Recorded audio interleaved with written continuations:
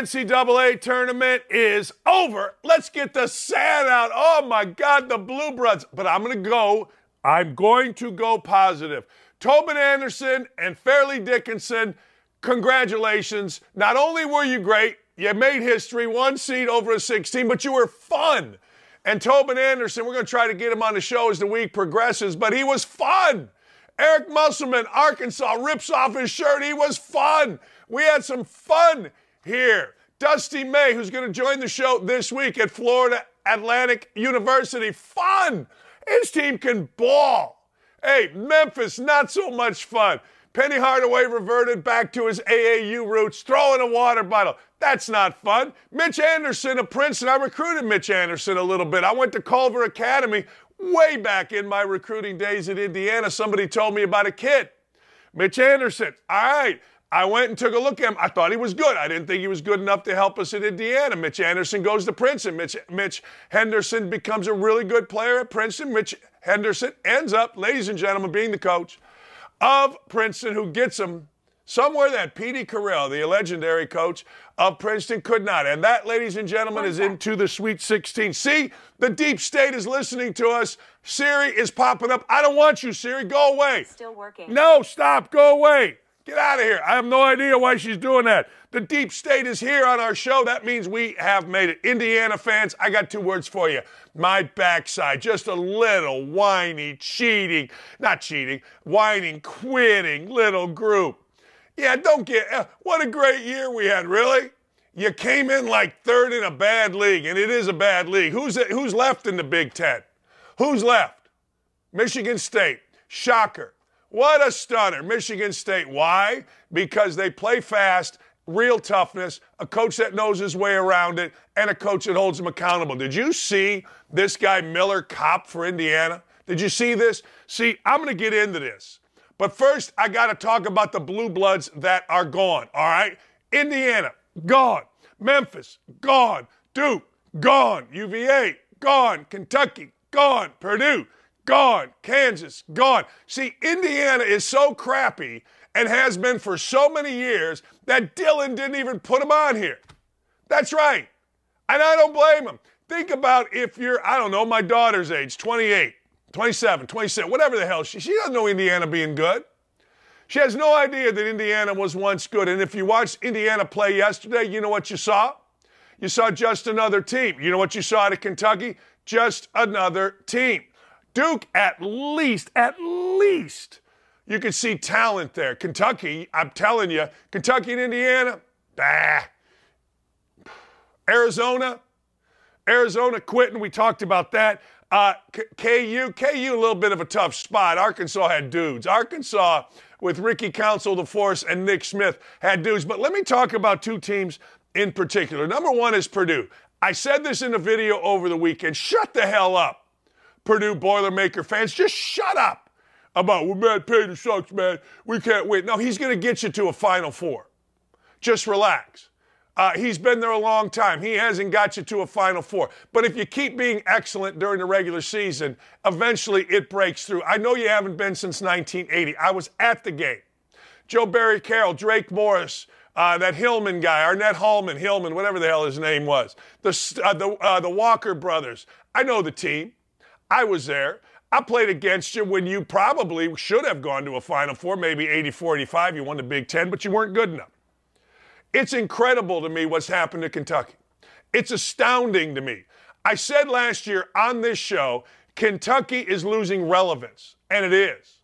Look, Kentucky has a great and loyal fan base, the Blue Mist. The Blue Mist comes into Nashville for the SEC tournament. Oh, it's the Blue Mist. The Blue Mist goes to Greensboro, and we'll talk to Trey Wallace coming up here in about 10 minutes. Oh, the Blue Mist is here. They got a great fan base, stupid great. But, ladies and gentlemen, they are falling into irrelevancy. Here's the deal. Indiana, I agree with you. Indiana is irrelevant. It is. I mean, Indiana, it's great when they're good, but they're irrelevant, and Kentucky's slowly falling there. True story. When you watch Kentucky, you say, all right, is this interesting? Is this must-watch TV? Kentucky's playing. We got to watch. I don't see it. I honestly don't see it. And Cal can yell and he can scream and he can do all these things. He can.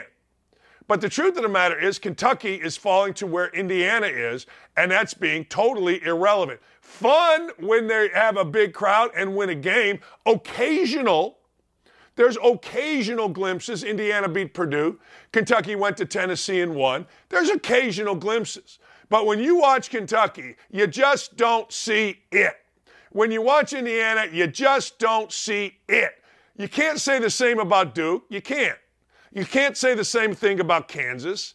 I mean, Kansas won a national championship last year, for crying out loud. Memphis is an AAU program on steroids. It is. I mean, let's be honest. Your coach fires a water bottle. I'm all for it. I would have done it. I don't care. But the world has changed. This is not 2001 where Rick Majerus, I think it was Majerus, went down to the end of the bench and punched a water cooler in Maui. I did the same thing against Toledo, not thinking of Coach Majerus, probably in the back of my mind, and the AD at Toledo got all hot in the crotch. He did. He got all hot in the crotch. I don't get hot in the crotch. I'm doing the Majerus. Leave me alone. Some people got wet. This day and age, they might sue, maybe say I sexually assaulted them with a water cooler. I don't know. But the truth of the matter is irrelevant, and we cannot have it. We can't. Virginia hadn't won a basketball game in the NCAA tournament except when they won a national championship in 19. I've told you this before, and I'll tell you this again. If you're going to score in the 50s, low 60s, anybody can beat you. Anybody can. Period. Period.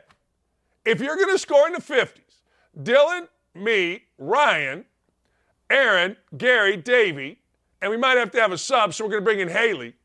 We can score in the 50s. I mean, anybody can get to the 50s.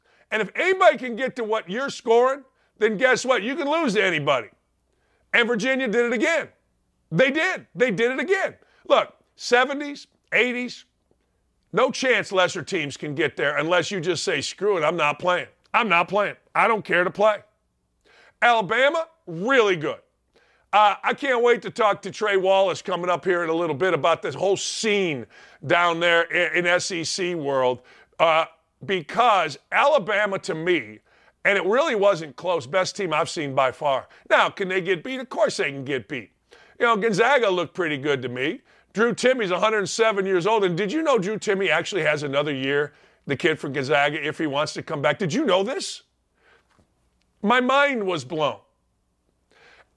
Purdue. Here's the deal. I talked about the fans wanting Painter out. But the deal is simply this. You can blame Painter. Go ahead. Blame him. It's easy to blame the coach. That's what we want to do. Well, you make adjustments, man. Let me tell you what happened in the Purdue game.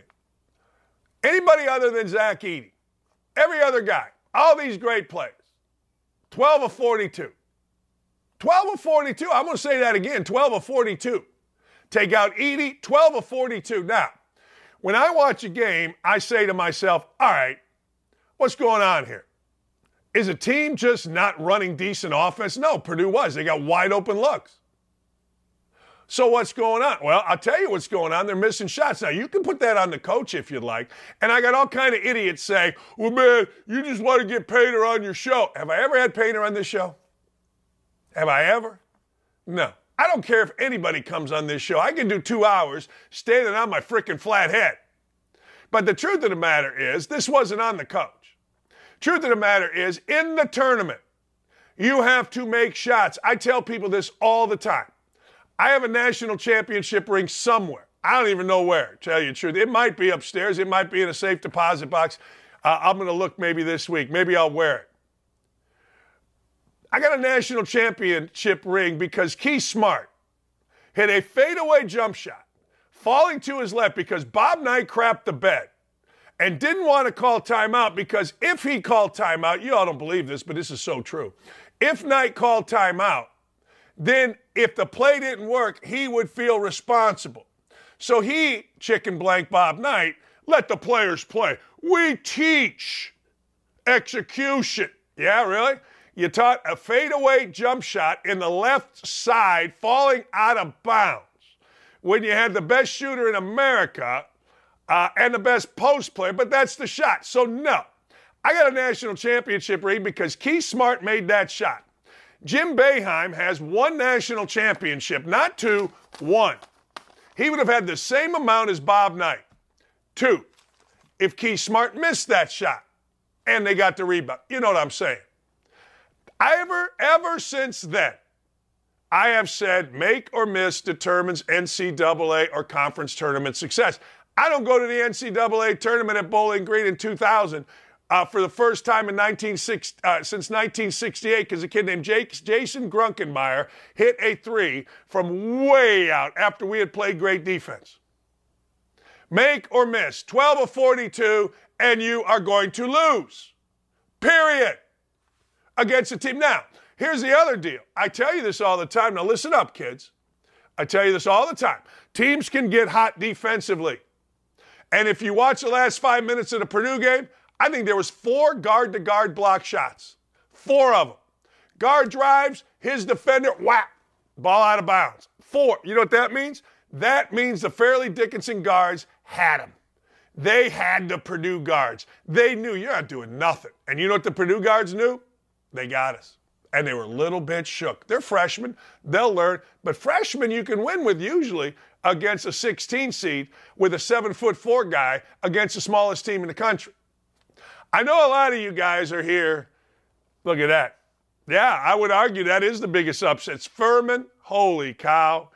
We talked about it on Friday. Arizona crapped the bed. Purdue crapped the bed. It's insane. Look at the scores. 58 for Purdue. 55 for Arizona. UVA got into the 60s. Yay, Rock, go fight, win. I'm telling you, you got to get to the 70s, 80s. Nobody listens to me.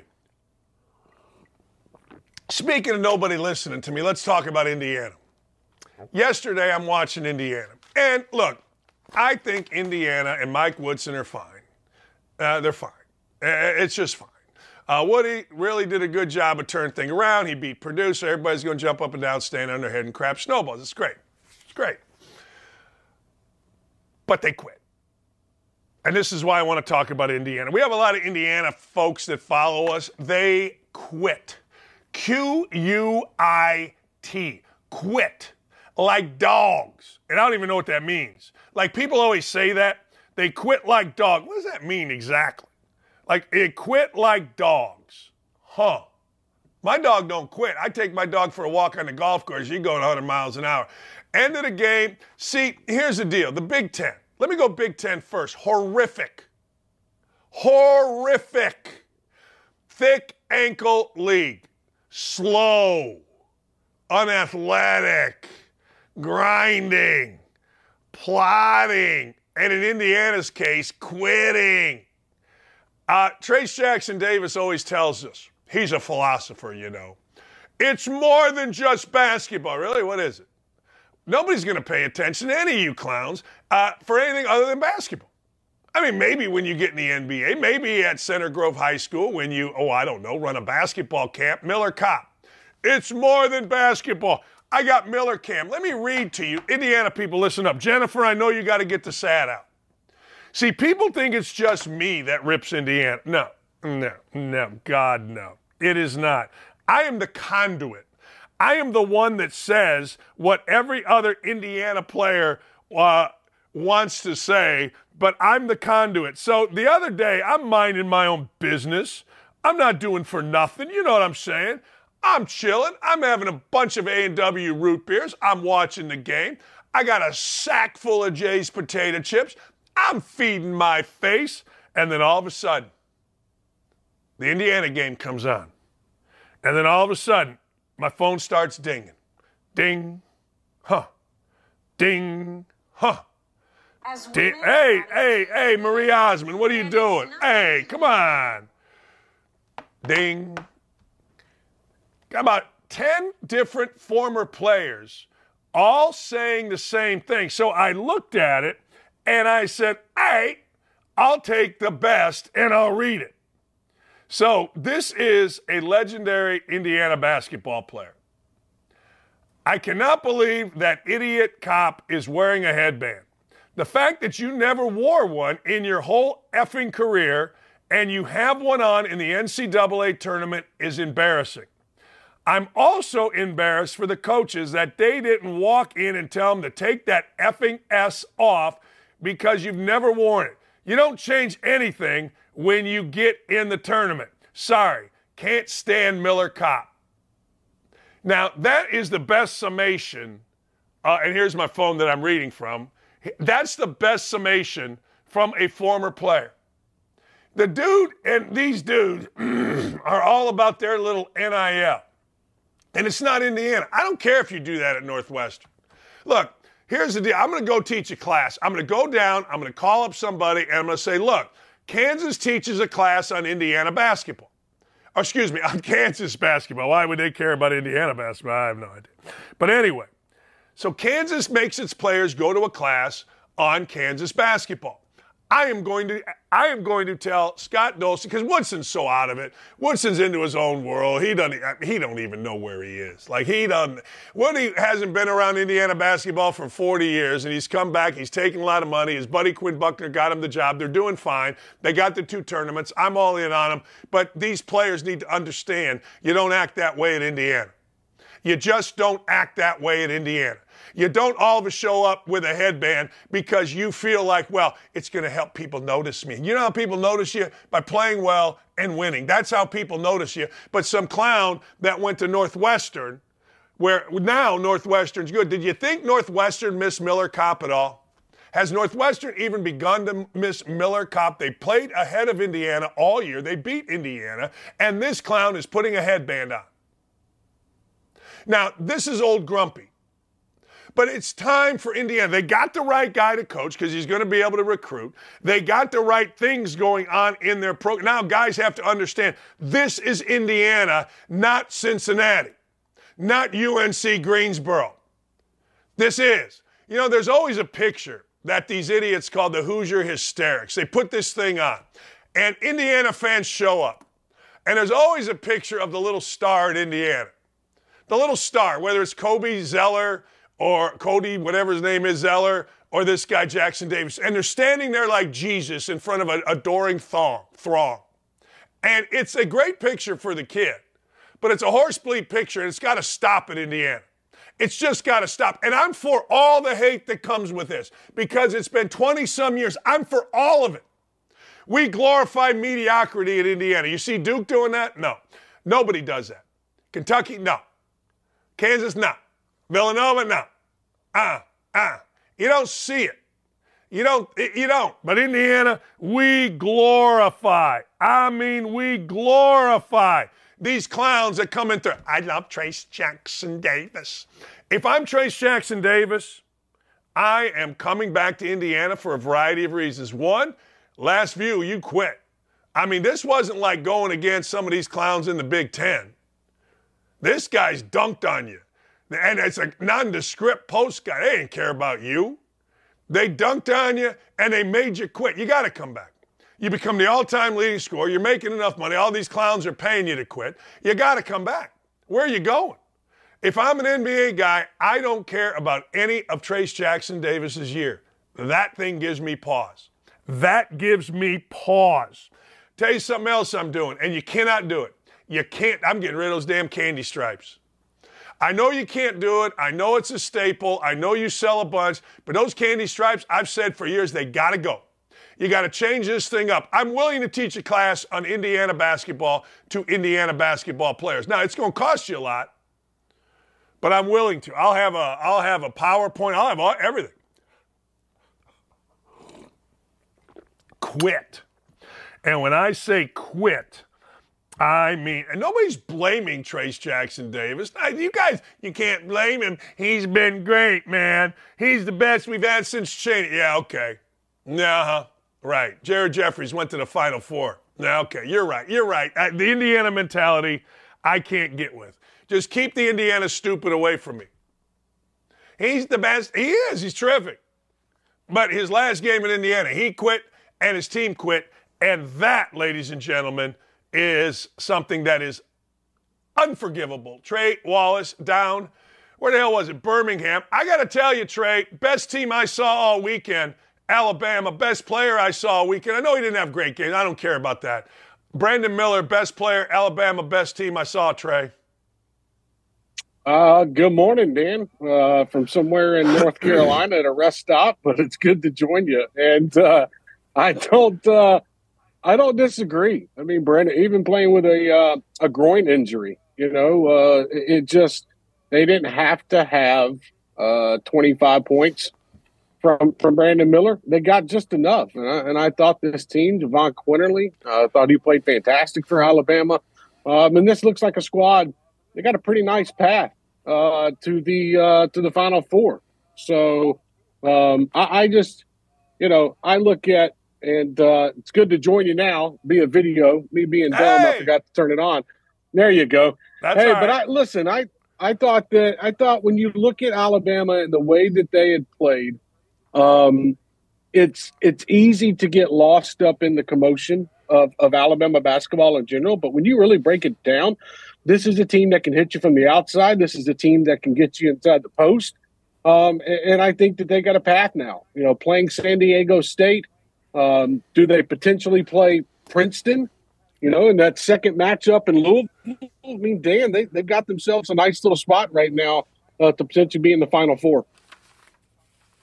They really do. What was the dynamic when Auburn was playing with Alabama fans, being that you had both of the fan bases right there in Birmingham? I think it's always going to be a little bit crazy. I think the simple fact is Auburn lost their basketball game, so they started filing out. And they head to the bars and go drink away their sorrows, and Alabama fans stick around, and it's a home court atmosphere. So it wasn't like a football game where they were all joined in together going against each other, but I'm sure Auburn fans had a lot of disdain for Alabama, and it turned into a probably an interesting atmosphere for about 30 to 40 minutes down in Birmingham. Probably nothing compared to what was going on in Greensboro when you had K-State fans going up against Kentucky fans. I mean, talk about a rowdy atmosphere. What do you think? You cover the SEC. I'm saying, and I said last year, I follow college basketball, and look, I think Kentucky's sliding, not into irrelevancy quite yet, but uninteresting. I think, I know they got a great recruiting class, always got a great recruiting class, but I think Kentucky's sliding, really big time sliding in the national consciousness. Dan, I look at the program as a whole, and when you've got a player like Oscar Tshiebwe, you've got Jacob Toppin, you look at Antonio Reeves, the way he played, you're missing out on opportunities, man. I mean, you get bounced last year by St. Peter's and Indianapolis. Don't make the tournament before that. And that year you go, you're playing in Greensboro. You make it to the second game of the weekend, and they came out and went on the 13-2 run to start that second half, and I was like, okay. Here we go. Kentucky's going to run away with this. All of a sudden, Kansas State keeps hitting some three-pointers. You stay in it. Keontae John. I mean, everybody knows Keontae from Florida. The story with him. He turns around, has a great game. And you know what? Marcus, but I just – look, Kentucky has a problem right now where they're relevant to their fan base. They're relevant nationally in a sense because of John Calipari. He is a lightning rod. But when you look at the basketball program as a whole, look, one title during his whole time at Kentucky with all of that talent, Dan. I mean, I know that March Madness is fickle and you get into it and anything can happen. But, man, look at all the draft picks that they've had. And I don't want to say wasted because I think that's the wrong word. But when you look at it from a ring standpoint, I mean, look how much talent you're putting in. And you look at Kentucky, and they're they're not an afterthought, but they're kind of like, okay, this is what we expect out of Kentucky now. Get bounced on the first weekend, maybe make it to the second, but not get all the way to the Final Four. Kentucky fans are mad, and I think it's going to be a long offseason, and I don't think the Texas stuff kind of helped out, during the middle of the season when everybody's either A, wanting John Calipari to leave, B, want Calipari to stay, and they can't figure out what they want. Now you look at Kentucky, and they're going to be headed home, and you got a couple SEC schools that are going to the Sweet 16. Coach Tang said, hey, we had more dudes than they had. And I'll tell you this, he wasn't wrong. He wasn't. They did, Dan. I mean, they did. When they were getting them in the post, they were popping it outside behind the three-point arc. I just, look, Oscar Tshiebwe can't do it all, man. And that's the problem that I see right now with Kentucky is they get one-dimensional sometimes. I mean, Calipari talked about it. Hey, let's get Oscar to the free throw line. Like, that was our plan. That shouldn't be your plan. You got too many damn ball players on your squad. I mean, why are you only relying on Oscar Tshiebwe? And what? By the way, one of the best college basketball players I've seen inside the post in a long time, Oscar was. But I just feel like they've wasted opportunities and wasted talent again at Kentucky. Musselman rips his shirt off. I like it. Look, he's done it before, so it didn't really kind of surprise me at first, but it surprised me that he did it like literally when the buzzer went off. Like that man went straight for the Arkansas section, goes full Hulk Hogan to all the Razorback fans, and he is sitting there having a ball, and leading the Woo Pig Suey chant. And they're calling the Hogs with his shirt off on national television. I mean, I thought it was funny. Some coaches will get, up in their panties about it because, it's not college basketball. And the guy just won a game, man. He just won a big game to take his team. His team's going to the Sweet 16. He's enjoying it. He's crazy in general. That's what Musselman is. So I thought it was funny. It made for good content, made for good video. But now you got to back it up. And I think when you beat a team like Kansas, you can do whatever the hell you want to do, Dan. Preach, brother, preach. Look, when there are interesting things. We saw Penny Hardaway throwing a bottle. You know what? And we saw a kid try a 360 dunk last night for Florida Atlantic. Everybody got upset. I'm like, look, the dude isn't a once-in-a-lifetime opportunity to do this on national TVs. I don't care what you do.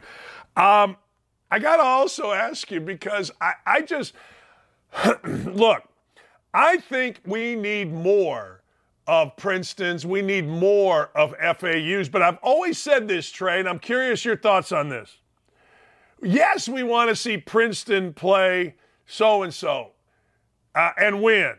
But we also would rather see Duke play frickin' Michigan State than Princeton play Michigan State. Look, I know I'm wrong. I do. I know I'm wrong. So that's my takeaway. You were in Greensboro. I mistakenly said Birmingham. You're in Greensboro. What's your biggest takeaway? No, I look at it overall, and I love the fairy tale stories. I love Cinderella and March. I do. And it's not like you're bogged down with a bunch of them. FAU, they made it to Madison Square Garden. They're going to play in the Sweet 16 against Tennessee. But you look at the other side, of that bracket, you got Kansas State and you got Michigan State. You look around the country. I mean, I like a story like Princeton. I mean, what happens, man? They can go to Louisville, win that first game, potentially play Alabama. And you talk about David versus Goliath, that would be absolutely wild to see in that South Regional Final for a chance to go to the Final Four. I like these type of situations during the year, like the Fairleigh Dickinson game and team.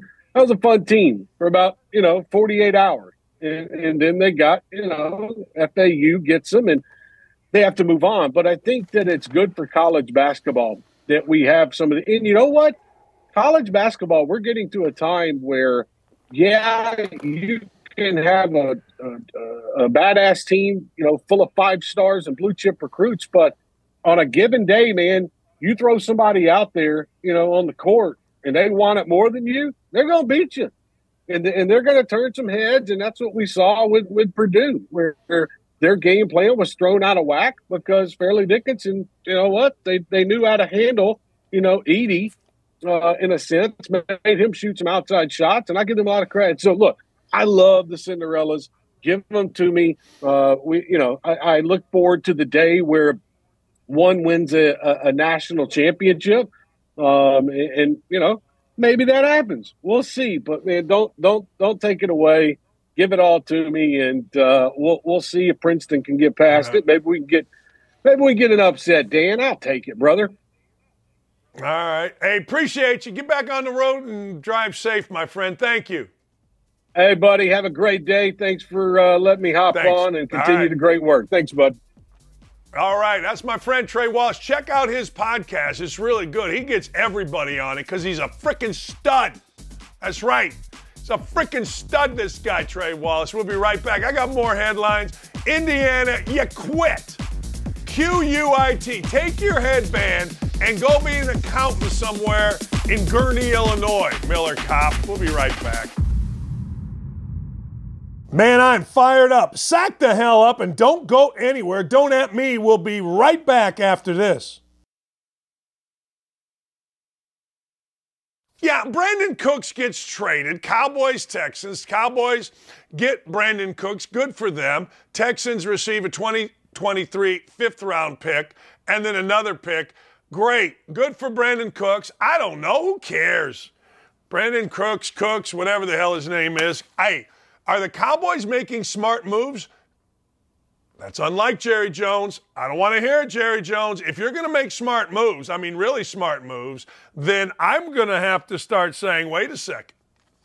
And maybe, just maybe, you are going to win a Super Bowl. Oh, say it ain't so. All right, see this? This is garbage. This right here is garbage. It's called my bracket. Arizona gone. Duke gone. Marquette gone. So on that side of the bracket, I only got Alabama. I got Alabama, UVA gone. I do have Creighton. Purdue gone. Kentucky gone. Marquette gone. Everybody gone on that side. On the other side, I do have Houston. Drake gone. Xavier in. Texas in. We got to get Will Kane. I texted Will Kane earlier. He's giving me, what is that, hook 'em horns? Hook this. But anyway, they're pretty good. KU gone. Zags in. UCLA in. Who else is UConn in? And my bracket sucks. Hopefully your bracket isn't as god-awful as my bracket. Odell Beckham is shooting down reports that say he wants $20 million annually. Good for Odell Beckham for wanting it. Good for him for shooting it down. And I'm guessing Odell Beckham has got more money than he will ever spend right now. And you know what? He is probably in a position to ask for $20 million. I mean, what does he care? All right, I'm asking for 20. You're giving me 16? All right, I'm good. Right? I mean, look, you don't ask for less. You ask for more. And then we come to a conclusion somewhere in the middle. It's called negotiating. Odell Beckham, don't back down from that. Bill Maher. Bill Maher has increasingly become a little more center. I don't think Bill Maher is the crazy flaming liberal that people think him to be, and I certainly don't think he is a conservative. I don't think Bill Maher is all of a sudden a Republican. I think he's joining myself, Clay, others, just with common sense. That's what we do. We give you common sense. Not crazy this way, not crazy that way. I just try to give you common sense. So, you know those protests when someone like Charlie Kirk or Tommy Lauren go to speak at a college and students are protesting and all the little tight jean, fat-ass millennials, all the little purple-haired girls with nose rings are, we're mad. We don't want it because we're the most tolerant, but we don't tolerate anybody that doesn't think like us, and we can't have anybody that doesn't think like us because if you don't think like us, you're wrong and you're a jerk, and we can't have you and we want to kill you. Well, Bill Maher spoke out on it. He ripped college kids. Is it worth the pain? He said. Is free speech worth the pain? And is it really painful? Is it really painful? If you don't like this guy, don't go to the lecture. Does it really hurt you? Like I've always said, if I ever ran a company, because I, ladies and gentlemen, me, this guy right here, I judge people by the content of their character. I do, not by the color of their skin. I would hire people, whether I agreed with them politically or not, based on the content of their character and their ability to do a job. I wouldn't care whether you're liberal. I don't care. I just want to know, are you somebody that I would hire? Same thing when I go hear someone speak, or if I go to a church, or if whatever. I don't care whether or not I agree with you politically. I just want to know if you're interesting. If you're fun, then I'll go. If you don't like a show, turn the channel. If you don't like a broadcast, mute the broadcast. I did a lot of muting this weekend. If you don't want to hear a lecture, don't go. But don't mute, muffle, destroy free speech because they don't agree with me. I'm 21 years old. I've never done nothing, and I know everything, and Tomi Lahren doesn't agree with me. And I'm mad. So I'm going to storm her speech. Yay. And then hopefully you'll know that I'm an activist. And then what happens? The fat girl or the fat guy finds a boy, finds a girl, whatever, gets a little older, has kids, starts paying taxes. Next thing you know, they pay attention like, huh, man, was I an idiot in college? Huh, how stupid was I? But they got a good story. We shouted Tomi Lahren down. Yeah, we did. Yeah. And then you're like, huh. Or you stay fat, you stay with your purple hair, and then you're in your 50s and you show up at the same rallies and you're sad. Now, either way, that's what's going to happen, let's be honest. So I don't think Bill Maher is moving to conservatism. I think he's just moving towards, I'll call it the Clay Travis party. The Clay Travis party of common sense. Well, Clay's your daddy, Dan. No, my dad died. He's right over there in the picture, though, and he's got a cigar and he's got a martini. That's my dad. No. So there you go. I mean, don't bring crap to me. But the truth of the matter is that man is just starting to figure out I don't have to be wacko here. I don't have to be wacko there. I can just be common sense. Politics is interesting, though. My family, we have a big group chat. Everybody, nephews, nieces, everybody's in it, and everybody kind of celebrates everybody else's successes, right? My niece, Emily, is becoming a big-time broadcaster on Big Ten Network. She's kind of the voice of volleyball for college volleyball. Beautiful young lady, fantastic woman, love her to death. My entire family, we celebrate everything, except, you know what? We don't celebrate me being on Tucker Carlson. We don't celebrate me being on Fox and Friends, which I was this weekend. Politics is a mother, man. My wife put it out to our family. The only response was from my mom and my sister, and my sister's husband. It's pretty funny. My sister's husband knew to kind of do it offline. He did it in a private text to me. Politics is a mother. Politics is pretty funny. Jaylen Brown is telling all of us hard to be a black athlete in Boston. Hey, look, I'm not going to walk in Jaylen Brown's shoes. If that's what he says, that's what he says. But I would argue it's tough being an athlete anywhere nowadays. It's tough being a professional basketball player in a big city, no matter what. But I don't know whether Jaylen Brown is just piggybacking because that's what he heard everybody else say. I don't know. But I do know this, it takes some nuts to do what Jaylen Brown did. It takes some nuts to, in the middle of your career in Boston, when you haven't won a title, to call out a fan base. That is very passionate.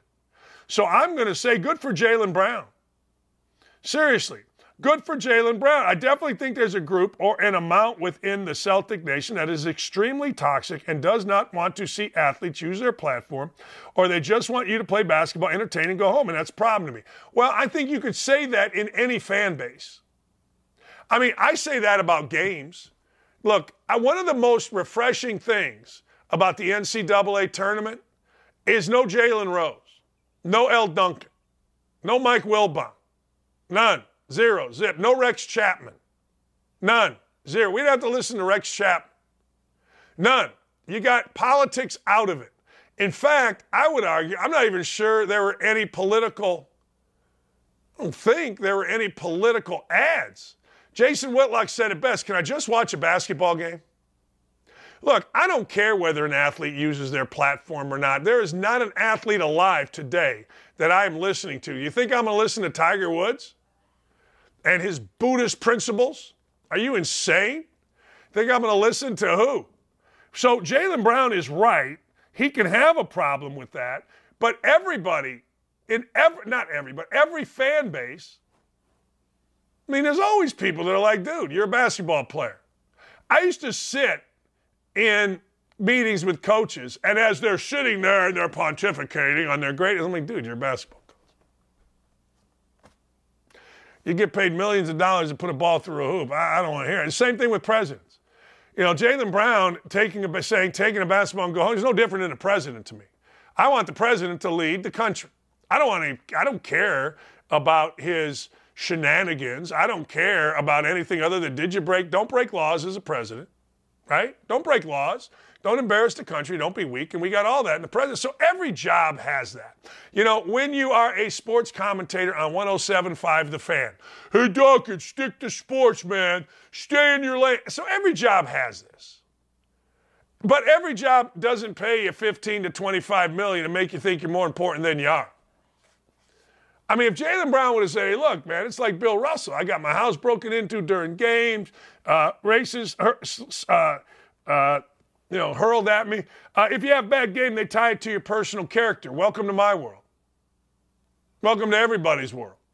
You have a broadcast, me, when you didn't say what people wanted you to say about their team. Now you're a bald-headed blank that raised bad kids and murders babies. Now, I'm just telling you.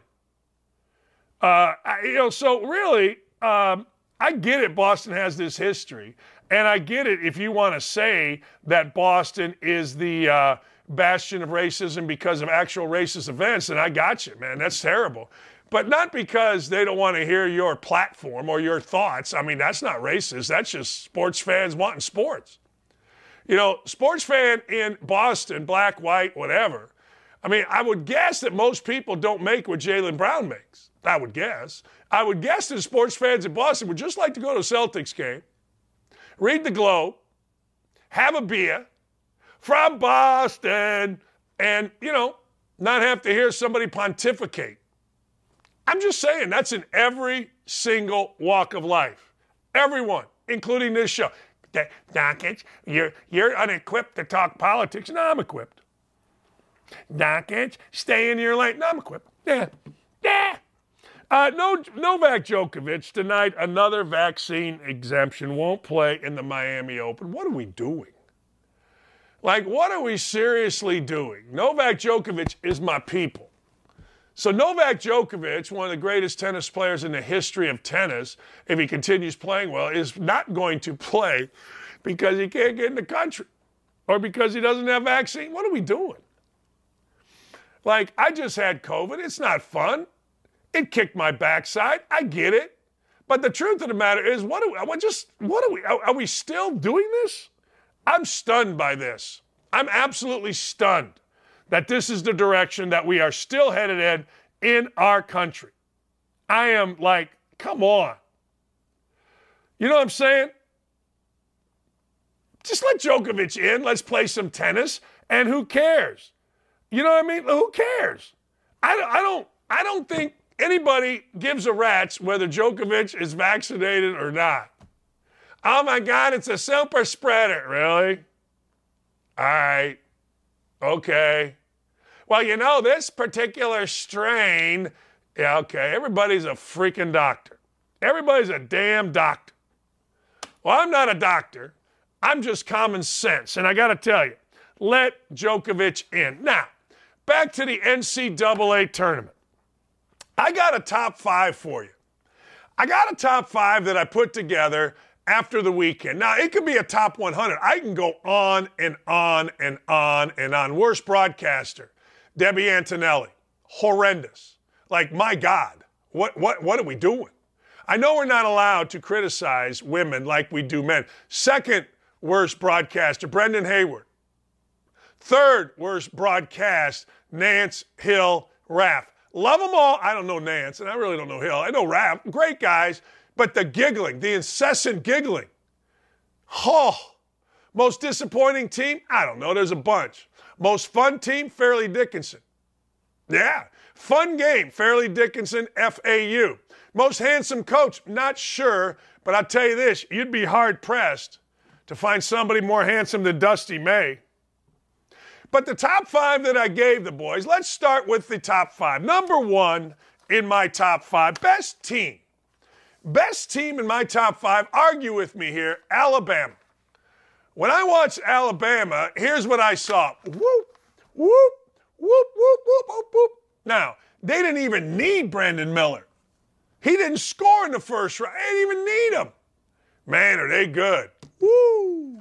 I don't know. Are they going to win national championship? It's tough. You got to make shots. Best player, I'm not doing best who had the best game. Best player I saw. What I did was I looked like, okay, who would I recruit number one if I were an NBA general manager? And it's no question it's Brandon Miller. It's not even close. Like, there's a lot of – Drew Timme was terrific. I mean, fine. I get it. Yay, Rod, go fight, win. But I got to tell you, this dude is next level. Now, it remains to be seen because, look, to be great in the NBA, you got to be like Jordan. You got to be like Matt. You got to be Kobe. You got to be an all-day guy. All-day guy. All day, all life. I'm not a big Kobe Bryant fan. I'm just, the rape thing really soured me on him. And he's gotten such an incredible pass that it's a little bit sickening if you want to know the truth. Bobby Hall died and everybody wants to bring up something he said. This dude had to settle a rape, which may or may not mean that he did it. And everybody thinks he's a girl dad. So stop. But that mentality that he had, the Bobo mentality, shut up. Anyway, you got to have that. So I don't know if this guy's going to be great or not. But I do know he's the best player that I saw. He just is. Biggest disappointment. Man, where do we start? Holy crap. I don't even know where to start. I mean, Arizona? Yeah. You can't be disappointed by Indiana. Indiana's irrelevant. You can't be disappointed as much when you compare it to Arizona by Kentucky. Kentucky's irrelevant. UVA? UVA hasn't won a game since I had hair. Duke, you can make an argument, ACC chance, but they got, quote, down in the mud with Tennessee. We're down in the mud. Yeah, we're in the hollers. Yeah. We're going to bring you down with us, pretty boys. We're down here drinking whiskey. You guys are up there drinking Manhattans. We're going to give you a shot of Old Smoky. Yeah, we is. Got them down in the mud. Rolled around in the slop like alligators and beat Duke's backside. I heard Billis today. He was asked a question on sports. Well, it's a matter of taste. Get down in the mud. Tuck. Down in the mud. Most fun.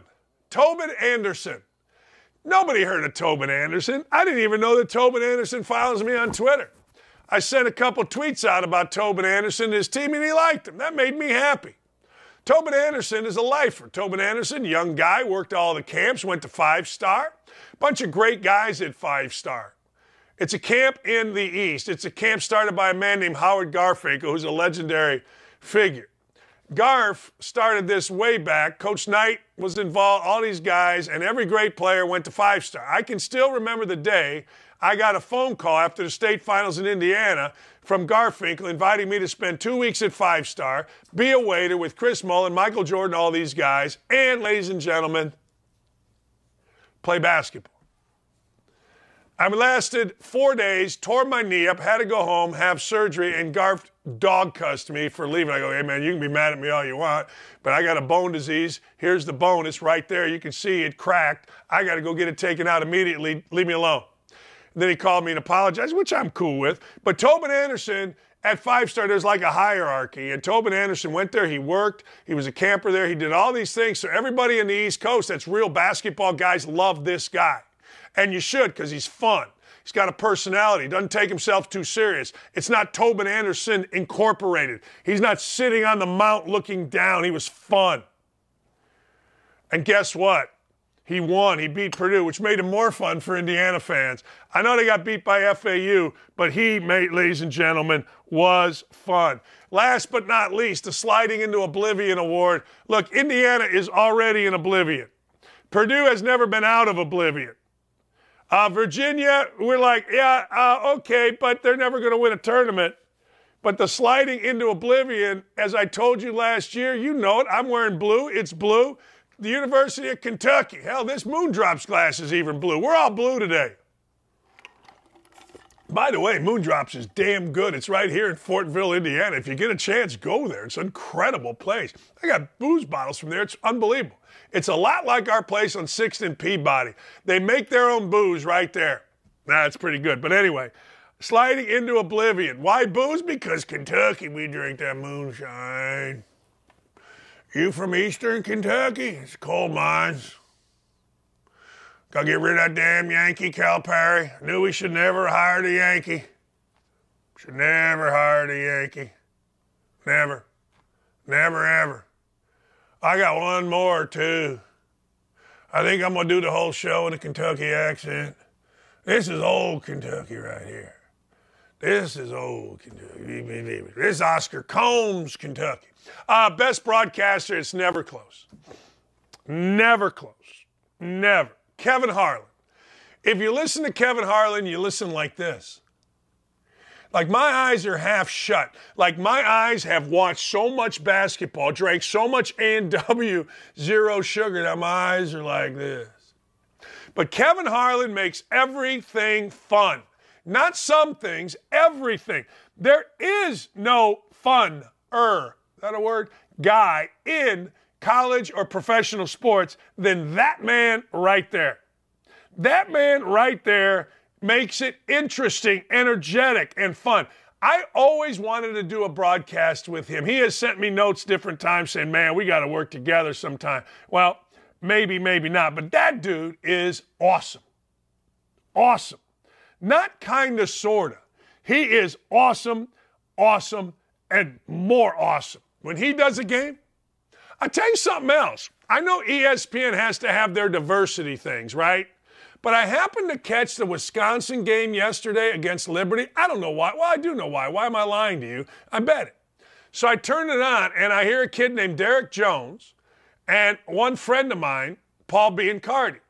So Biancardi are doing the game, and I really don't know Derek Jones, but I know Paul, but I don't really recognize Paul's voice. I got a headset on. I'm working out, you know what I mean? But I start thinking, man, is this a great, great, great broadcast? It's not like former players that won't shut up. It's not like smug guys that talk with their, no, I'm working out. You know, I'm so tired of listening to former players that can't actually see the game. Some of them you love.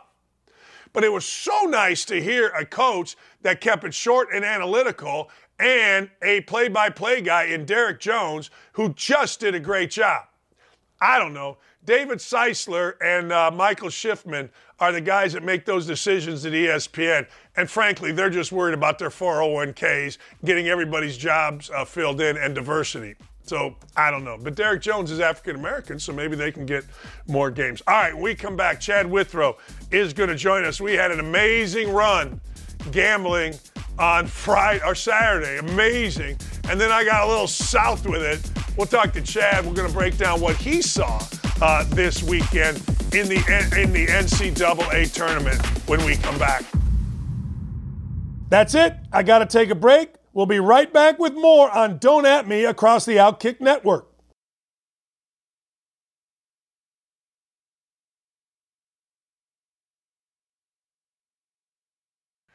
You know him, you love him, you listen to him. He is, ladies and gentlemen, OutKick 360's Chad Withrow, nice enough to join us now. We had a pretty serious run going, halftime overs or under, excuse me. That was a little bit of fun on Saturday. Boom, boom, boom. Dan, you gave me the type of advice that I love in sports gambling, and it is something that's so very simple that becomes a trend in every game. And that was Friday morning when you reached out and let us know about this little hack about the halftime underlines for the final of the games that worked out on Thursday. Friday, I think I went 8-1 going through with your method. Now, you're right. Saturday, Vegas tends to adjust. And Vegas adjusted on Saturday, and I took a few lumps on Saturday, but I still want to say I was like a game under 500, which isn't that bad playing it. So all in all, a very nice weekend from a money standpoint, courtesy of Mr. Dan Dockich with that good piece of advice. So thank you to whoever gave you that advice. I want to thank them as well. There is a secret, and this is a true story. There is a secret society of guys that gamble a lot, not a little, a lot. Like I'm talking about 35 to 50,000 a game.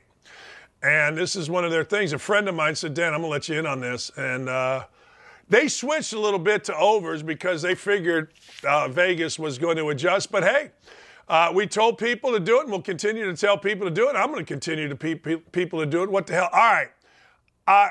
Tennessee.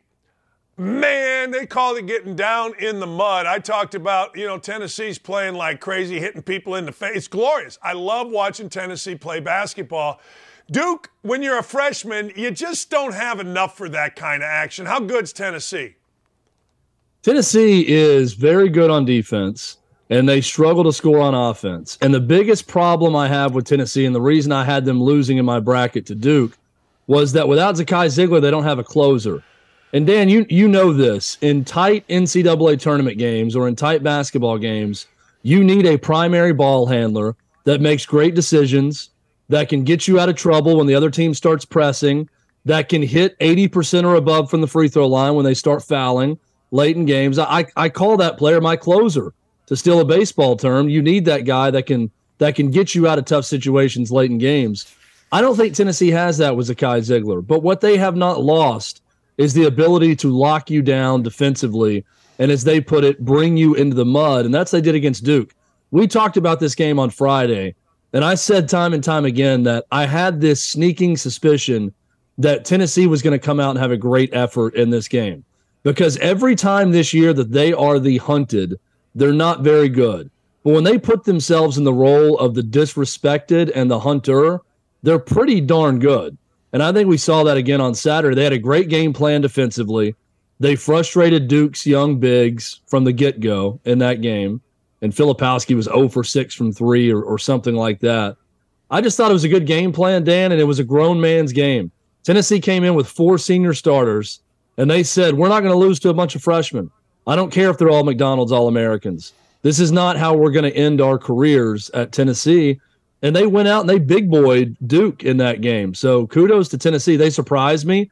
I'm excited that they're moving on to the Sweet 16. I knew they were capable of it. Just from what we saw those last 10 games of the season without, and especially since they lost to Kai Ziegler, it didn't look like a team that was going to close out games well. We even saw that against Louisiana in the opening round where they closed it out, but they're up 18 and they almost lose in that game. So kudos to Tennessee for bouncing back and really just imposing their will on Duke. And now we get to see if they can do the same thing against a team that's going to chuck up a bunch of threes in Florida Atlantic in the Sweet 16. I want to get your take on this because I'm too close to it. I went to Purdue basketball camp as a kid. I really liked my college or my high school teammate. He went to Purdue. I went to Indiana. Purdue thinks they got the better of that deal, and they probably did. I'm too close to the Purdue and Indiana thing. So from where you're sitting, how big an upset was this with Purdue? And give me your thoughts on the Purdue basketball program.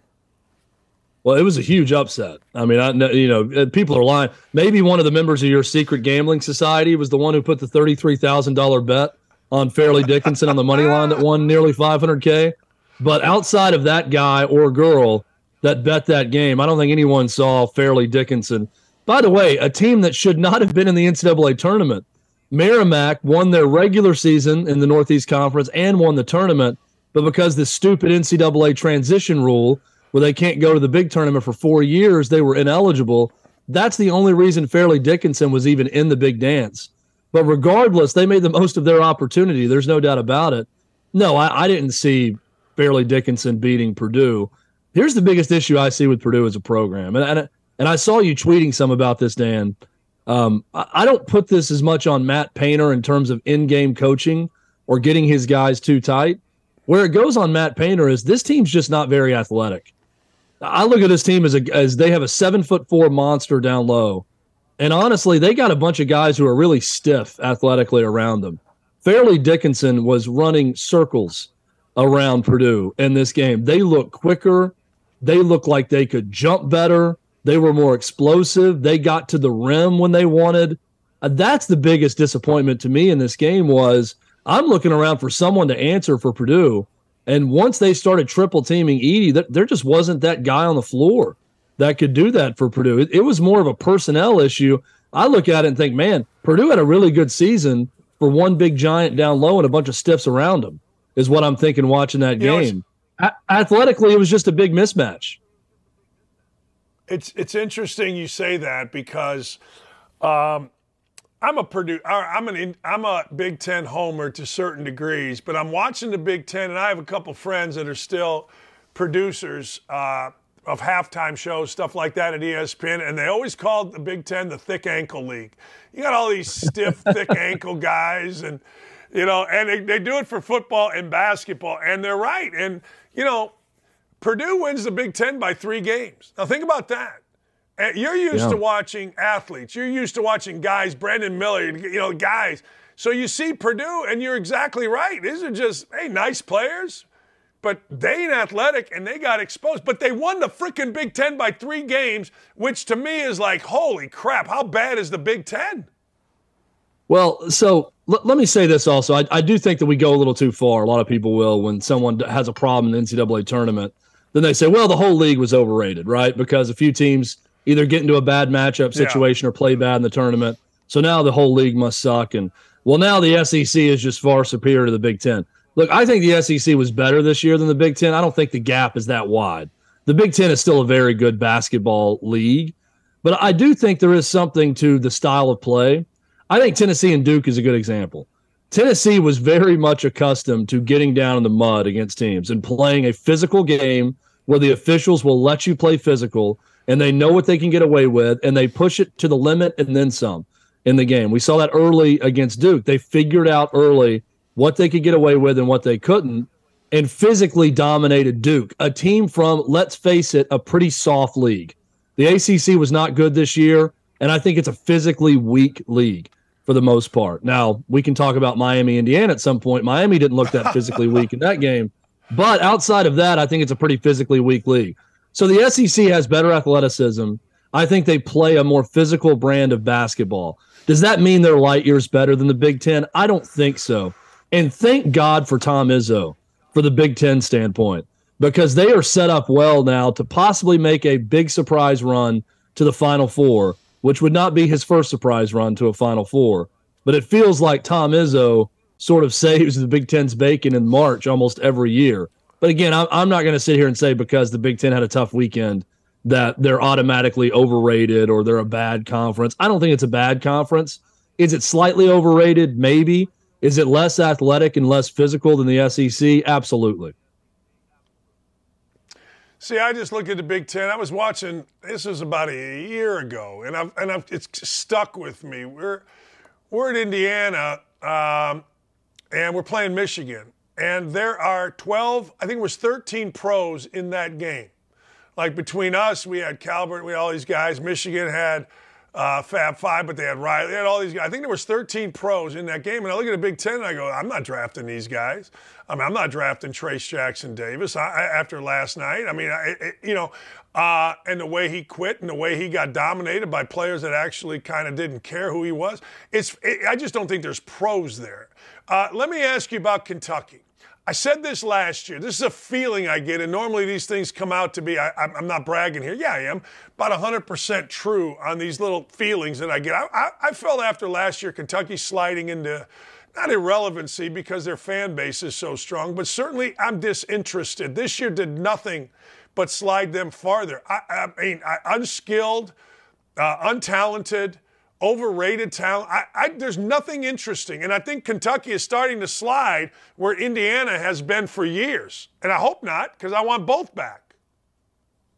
Dan, I think when your main game plan going into a game is you got to have one guy get 25 rebounds and 12 of them need to be offensive rebounds and putbacks, and he needs to hit his free throws, mixed with your transfer from Illinois State has to be hot from three, then you got a problem.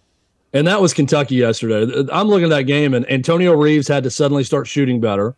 And then Oscar Tshiebwe had to dominate. They got to be better than that. They've still got five-star guys in that program. They've got the defending Naismith National Player of the Year. They have to be better than that. And they wilted down the stretch of that game against Kansas State.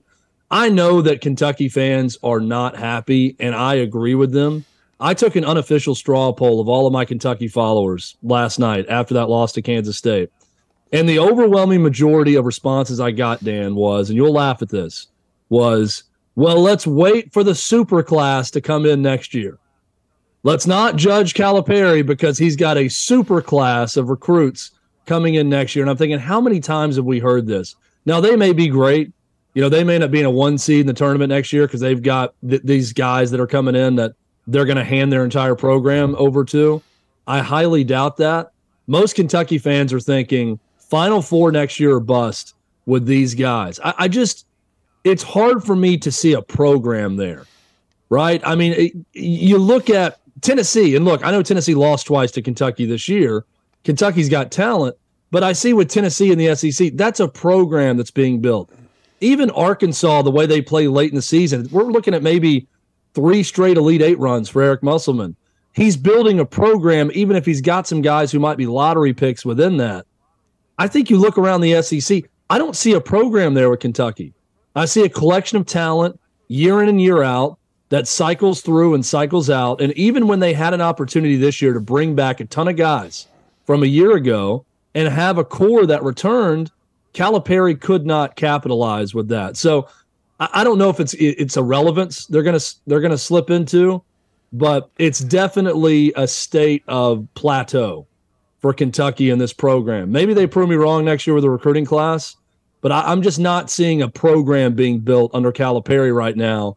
I'm seeing more of an AAU type setup where Kentucky fans have even been trained to believe, well, wait for the super class, because once the super class arrives, everything's going to be fine, and I'm not buying it.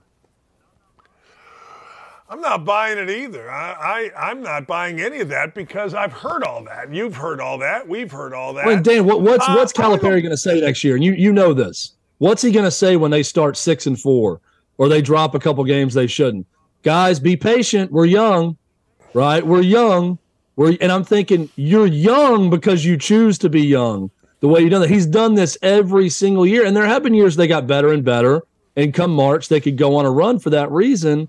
But I think even Kentucky fans now are tired of defending that line of talk from John Calipari. And next year, there's a ton of pressure on him because Kentucky fans, when I asked, okay, what coach would you want to hire from Kentucky fans? They said Eric Musselman or Nate Oates. And I'm thinking, well, you're aiming high. And with Nate Oates, you're not exactly aiming for the most morally centered person based on recent events. So it's all about basketball in Kentucky, and maybe they're right. Kentucky believes they can hire any college coach in America because it's Kentucky. So for that reason, there's a ton of pressure on John Calipari now going into next season. I agree. Clock is ticking. I mean, people say whatever you want, but the clock is ticking. That Reese kid, my son's assistant at Illinois State, that kid got $500,000 to go to Kentucky. I don't know what he shot yesterday, but I thought at one point he was 0 for 11. I would go too. I mean, look, not only are you going to Kentucky, but you get $500,000 in your pocket. Yeah. That's pretty sexy. I want to go back to something, and I did see this, and I made a note to ask you, and I forgot. The national media is all over Tennessee for being too physical. I got 2 words for you. My backside. They played hard, they played tough, and they're going to play the way the refs say they're going to play. That's it. Screw these idiots. I saw some of that too, and I'm thinking, are you kidding me? Also, look, I think it starts with Uros Plavsic, right? They start the game, and he shoves the Duke guy out of the way, right? So everybody, okay, look at this. Now it was a flop. He wasn't shoved very hard. He got one hand on him on a rebound, and he went flying, and it looked terrible, and they had to review it like they have to review everything. And then on the second one, I thought that he went over and just boxed the guy out. I mean, did he hit him hard and go and make contact with him? Yeah, but he was seeking a body to box out and go for a rebound. I had no issue with it. And look, Tennessee is going to fall victim to this at some point. I thought it was going to be in this Duke game. If officials decide we're going to call everything, and anytime you get a body on someone, it's going to be a foul, well, Tennessee's probably not going to advance to the next round when that happens because they need to play this way. But this is the way you want games to look, I think. Now, you don't want some clunker where it's, 43-42 because the refs aren't calling anything, but I didn't see that as the case on Saturday in this game. I thought in the second half they allowed it to be played physical without really hindering the offenses too much, which is exactly what I want. I looked up and there were 3 fouls apiece with like 8 minutes left in the half. And I'm thinking, boy, this is a welcome relief. watching an NCAA tournament game that's not having all these huge foul issues throughout. So, yeah, the national media that has a problem with the way Tennessee plays, I mean, come on. Give them a pacifier and a little warm bottle of milk and let them go watch some other sport, because this is March. And if you're going to face a physical team, you got to be ready to play a man's game. And I don't think Duke was completely prepared to play that game. And it's probably not their fault. They're too young. They're coming off the AAU circuit right into college basketball, and they're not accustomed to playing 23, 24-year-old guys, 22-year-old guys that are as developed as Tennessee and have been together as long as the Vols have. Do you, last thing before I let you go, do you think that Alabama is the best team? And do you think, because they have the best route right now, is this a walk? I mean, are they clearly, in your mind, better than anybody? Yes, I think they're clearly. I picked them to win it all. They have the best route right now. I do think they're the best team. I think they'll win it all. Let me give you two teams, though, Dan, that I've got my eye on right now in this tournament that have impressed me, and I think they're very connected. This is a key term I hear now all the time on television. This group is connected. Yeah, right. Gonzaga, right, and UConn. UConn's got some great depth, too. I like the way Hurley has them playing hard. Those are two teams I have my eye on that I think could contend.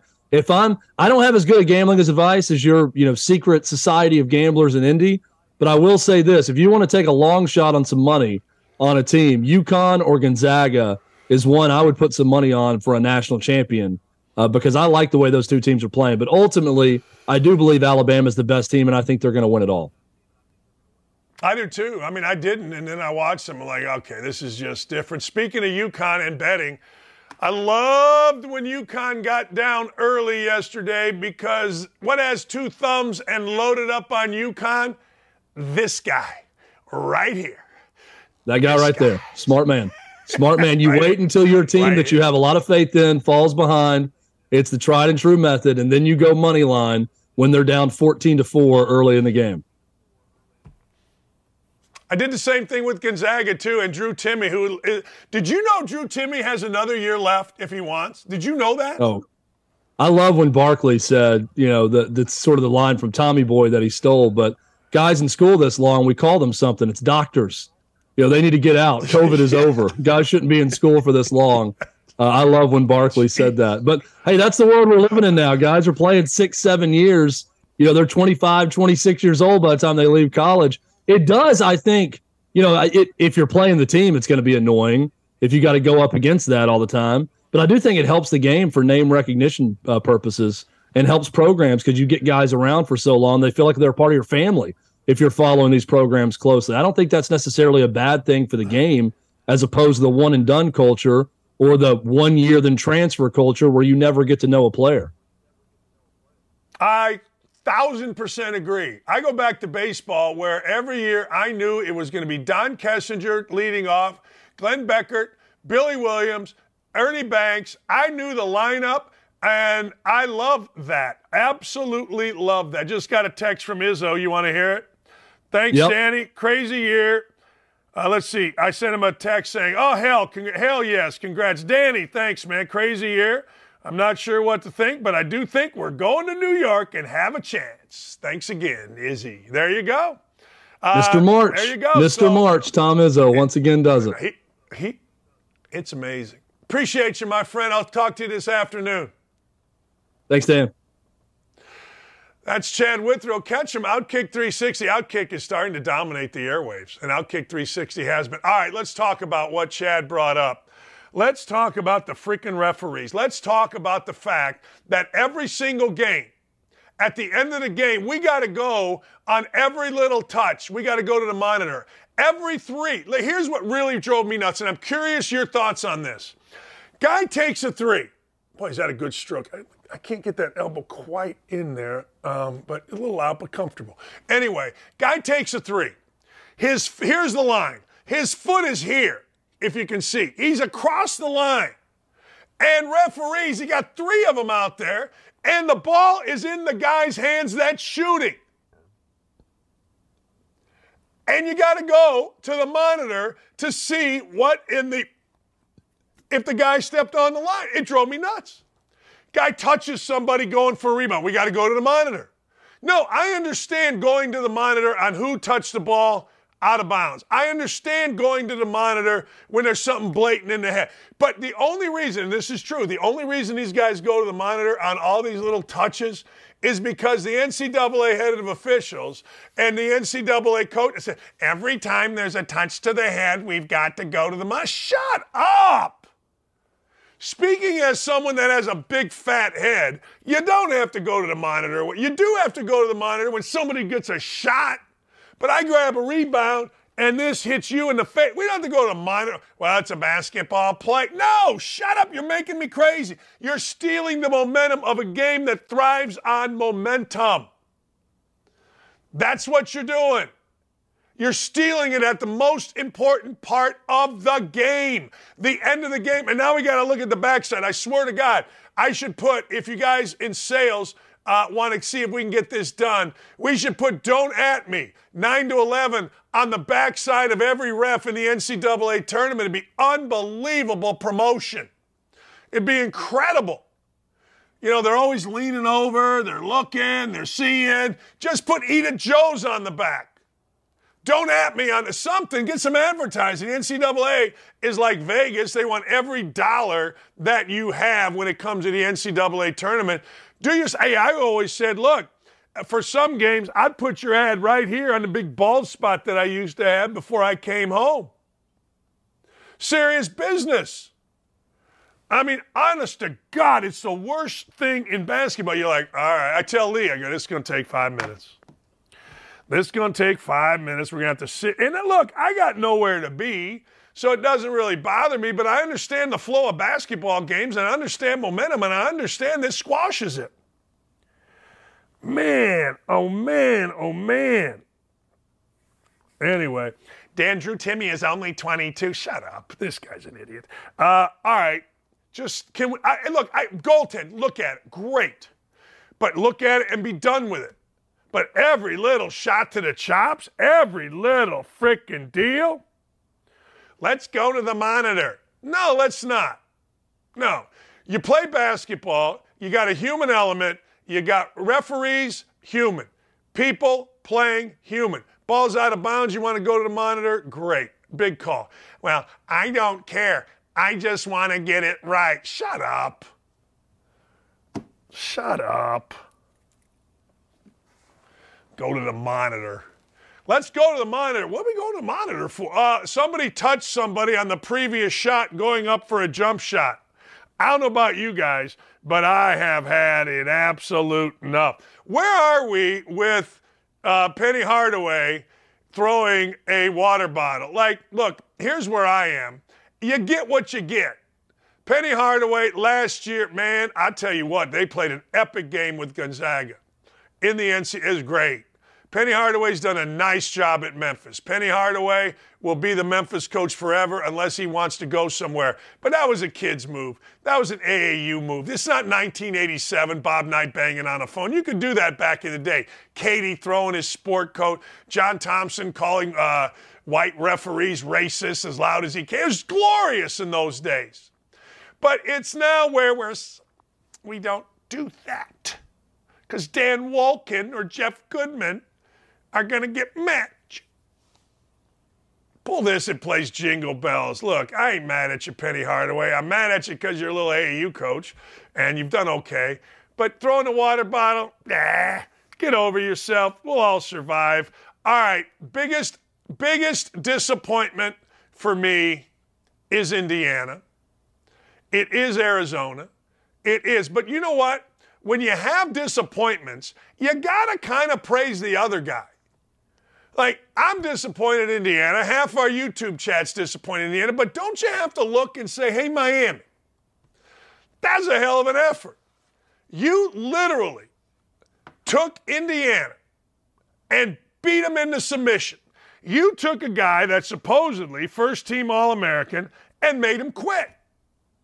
You were quicker. You were tougher, you were faster, you were stronger, and you whooped up on a blue blood program. Kansas State, same thing. Kansas State, you had better players. You had more skilled players. I don't know if you had more NBA players. I don't know, and I don't care.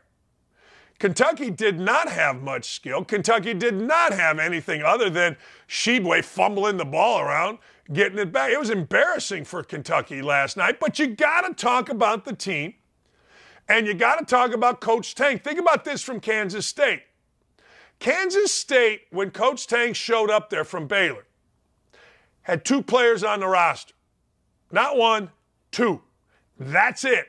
2. Now they're in the Sweet 16, and now they just beat Kentucky. That, ladies and gentlemen, needs to be celebrated. I had Izzy and the boys going out in the first round. I thought USC had some stones. Turns out USC is exactly who we think West Coast basketball teams are. Skilled, athletic, up and down, but no heart late. Izzy's team, all heart late. So you say, well, I got to tell you, Marquette was playing so great. They were. Shaka Smart done a great job. He did. Absolutely great job. But Izzo's team did what Izzo's teams do. Hanging around. Sometimes you got to give credit to the team that won as opposed to be disappointed in the team that lost. Like Tennessee. You can whine and moan about Tennessee getting them down in the mud or being too physical for Duke. But you know what? That's their style. Tennessee's got good players, tough players, strong players, believing players. And you got to celebrate that. Duke's got pros. Absolute pros. Filipowski or whatever the heck his name is, pro. I was texting the other day, or about a month ago, with the GM, Kevin Pritchard of the Indiana Pacers. He's like, hey, what do you think we need? And I told him, I said, you need a kind of a athletic 4-man shooter, that kind of easy. You're absolutely right. I go, you seen any? I go, other than Filipowski, whatever the hell his name is, no.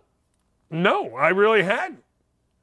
But you got to celebrate the teams that are doing those things. You got to celebrate FIU. And by the way, Dusty May, the head coach of FIU, will join us tomorrow at 9:15. Looking forward to that.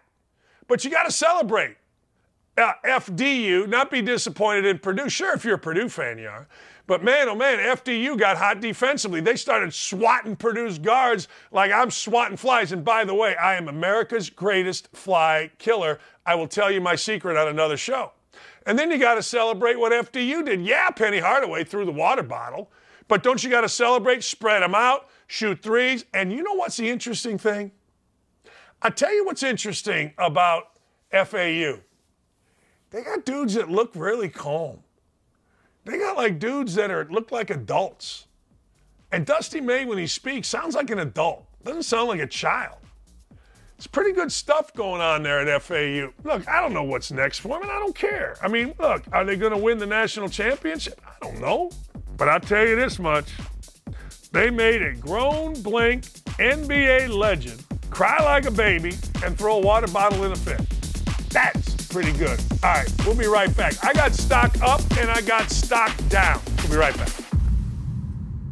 We'll be right back. Got to take a short break here. We are rolling with Don't At Me, and you don't want to miss it. Stay tuned. Back. I was answering a couple things on the YouTube chat, ladies and gentlemen. How good was that? Apparently on the YouTube chat, we don't like white coaches. What white coaches do? The hell did white coaches do? Why are we so mad at white coaches? There you go.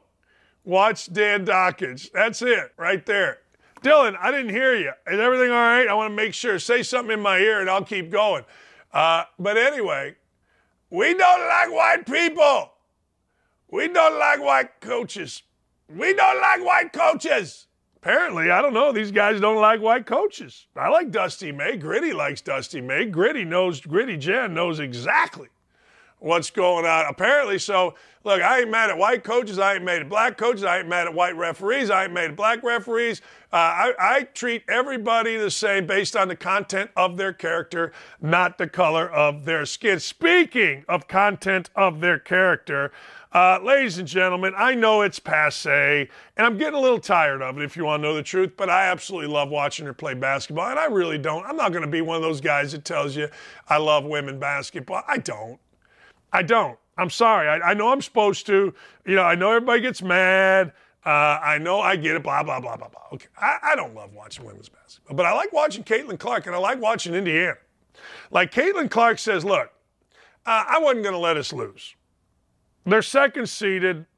Last year, they were second seeded. They got upset at home. This year, she said, hey, look, we ain't messing around. They beat Georgia. She got it done. She went and did her thing. I'm trying to see. I thought oh, yeah, how about this? This is the number that I saw. I got all these notes here, and they're a combination. But anyway, she scored, I want you to listen to this, or assisted on 27 consecutive points for Iowa. She scored or assisted on 27 consecutive points on Sunday for the Iowa Hawkeyes. That's right. Scored or assisted. She's the woman. Side note, I didn't tell these guys. Also, Harvard softball, that's right. Now, I love softball and I love volleyball. But Harvard softball, guess what? They went 3-0 over Princeton. Now, Princeton is 0-19 on the year. Bad year for Princeton. Was it Princeton? I think it was Princeton. Anyway, no, I'm going to Princeton this weekend. I don't know. Yeah, it was Princeton. I'm arguing with myself. But anyway, no, I'm going to, I don't know where I'm going this weekend, but I'm going somewhere. And it's going to be fun because everywhere I go is fun. I can't remember. My wife told me she got a flight for me, and we're going. No, we're going to Boston. But Harvard softball ended up winning 3 games in a row. So they are the Caitlin Clark of Ivy League softball so far. Will Kane.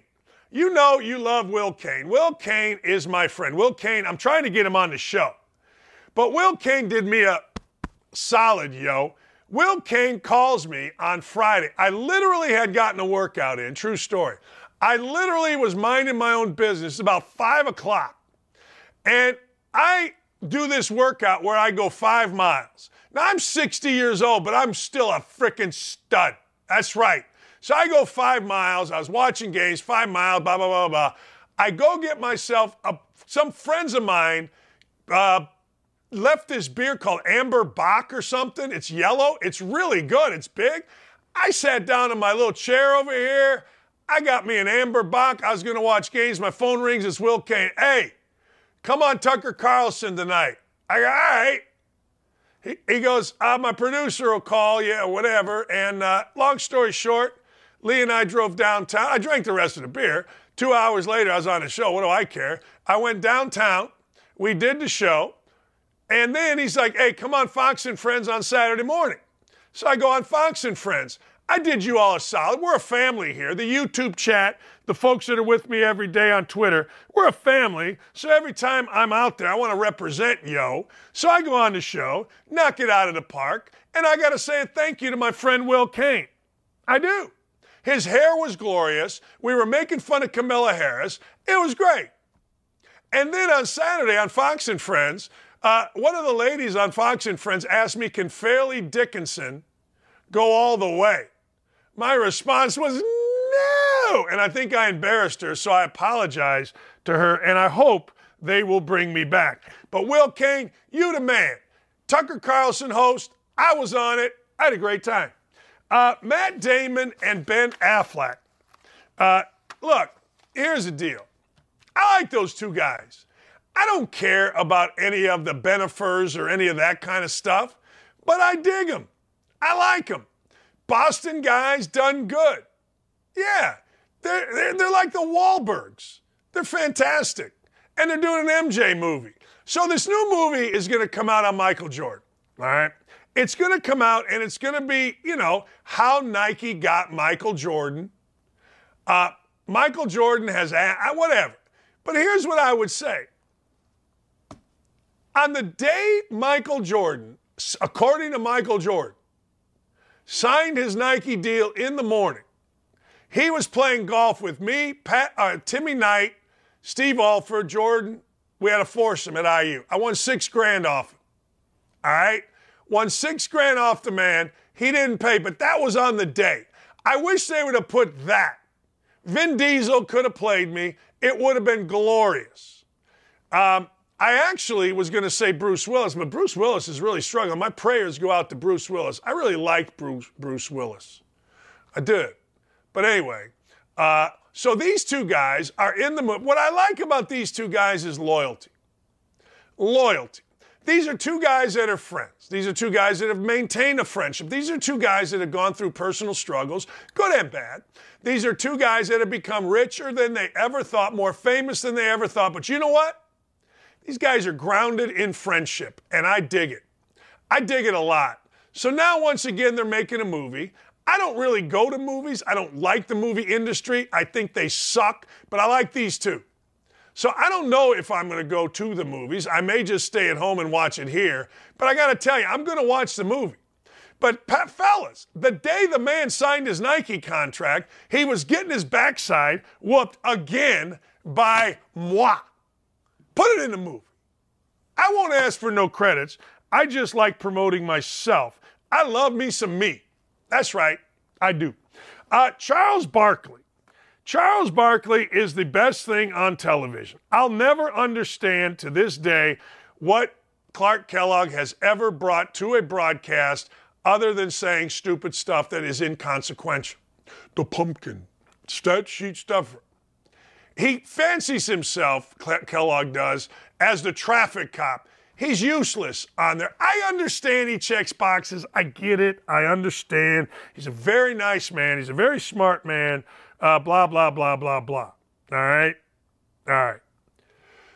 Barkley's the only thing at halftime worth watching. Seth Davis is a little weenie who talks too much about himself. Candace Parker is ill-prepared. And Jay Wright's great. Why they have relegated Jay Wright to the second string and allowed Wally Zerbiak or whomever is unbelievable to me. Put Tom Crean, Jay Wright, and get yourself some diversity. Put in there Greg Gumbel or whatever the hell his name is, and that's a show on the second set. You got to keep Barkley. There's no reason to have anybody other than Barkley, Kenny Smith, Ernie Johnson. I like that they gave a diversity hire to Wally Zerbiak. That was nice of them. Throw him on the big stage. A little diversity hire there. But we don't need diversity hires. We need more Charles. Well, Charles Barkley talked about we used to shower in our uniforms. He said he used to shower in a uniform. Shout out to all the trainers and the guys who do all the uniforms. To get those uniforms cleaned up and everything, I'm so old, we used to take a shower in our uniforms. All right. There's no way that you're supposed to wash your uniform. You're making this up. No one in their right mind would shower in their uniform. When I first go to the NBA, we flew commercial. So when you played the night before, we flew the next morning. When was you exactly going to get your uniform clean? You had to wash your uniform yourself. So after the game, when you got to your room, you took a shower in your uniform, dried it, dropped it on the commercial plane the next day. Clark Kellogg said, Chuck, that you can clean your uniform without showering in it. No, I like it. I like what Barkley said there, and I believe it. I do. There's all kind of things back in the day. I've told the story many times of peeing on Steve Alford because I got peed on by Randy Whitman. It's what you do. Circular showers. You're standing next to a guy. Next thing you know, you look down. You're like, come on. I always told the story about Randy Whitman, who ended up being the Big Ten Player of the Year, longtime NBA player, longtime NBA coach. Randy Whitman used to be able to fart on command. He would roll on his back, roll up, put his leg in a ball, and he would roll and he would fart, and we would count him before we went out to practice. That's a true story. I don't know what his record was, but he could do it up to 20, 30 times. That's what guys do. And oh, by the way, did you see yesterday, like, oh, my God, we're swearing. We can't swear. Swearing is horrible. No children should swear. Did you see not one but two guys? Two guys were swearing yesterday. Drew Timme, God bless him. Drew Timme dropped the big one. Drew Timme dropped the bomb, right? He dropped the big old fat F-bomb on him. Yeah, he did. He dropped the big old F-bomb on the national airwaves. Janelle Davis, kid from Gary, Indiana. I don't know what the hell 21st century school is. I don't know. I mean, did he go to Roosevelt, Emerson, Horace Mann, Gary Wirt? Did he go to West Side? Did he go, what? But 21st century sounds like one of these made-up schools. I'm sure it's not. I'm sure it's the greatest. But John L. Davis dropped the S word. And Jamie Ergo goes, don't worry about it. We're on True TV. People swear. We get so offended. He swore at me. He used foul. That's what we do. That's who we are. We use foul language. All right? Who cares? It's so gross. A guy bet $33,000 on an FDU to win $495,000. I feel like that's low. I feel like that's low. Oh, I do. I feel like, all right, it's a little low for my taste. You're seeing 528, but you got to deduct the 33. That's where we came up with 495. I just don't feel that that's enough. Plus 1,500. See, my wife looks at this and she says, well, I've told you basketball's fixed. How'd this guy know? How'd this guy come up with that? Like, I'm on a text chain. I started a text chain with Clay and Chad and Jonathan. And I'm like, hey, look, some of these guys bet about 30 grand on a game. And Clay's like, well, that could be like you betting $100. I mean, depending on your means. And he's absolutely right. But I wondered, did this guy know something? Because my wife will tell you that every sport except hers, except softball, is fixed. She'll tell me how basketball's fixed. And I go, all right, well, why isn't softball? Nobody cares. Okay. All right. I mean, what am I supposed to say to that? Let's go stock down, ladies and gentlemen. Stock down, all you Purdue fans blaming Matt Painter. Who do you want? Tell me who you want. You farmers, who do you want? You know, it's easier to go to the moon from Purdue than it is to go to the Final Four. More guys from Purdue have been on the moon than Purdue has been at the Final Four. It's a great little statistic. It's tremendous.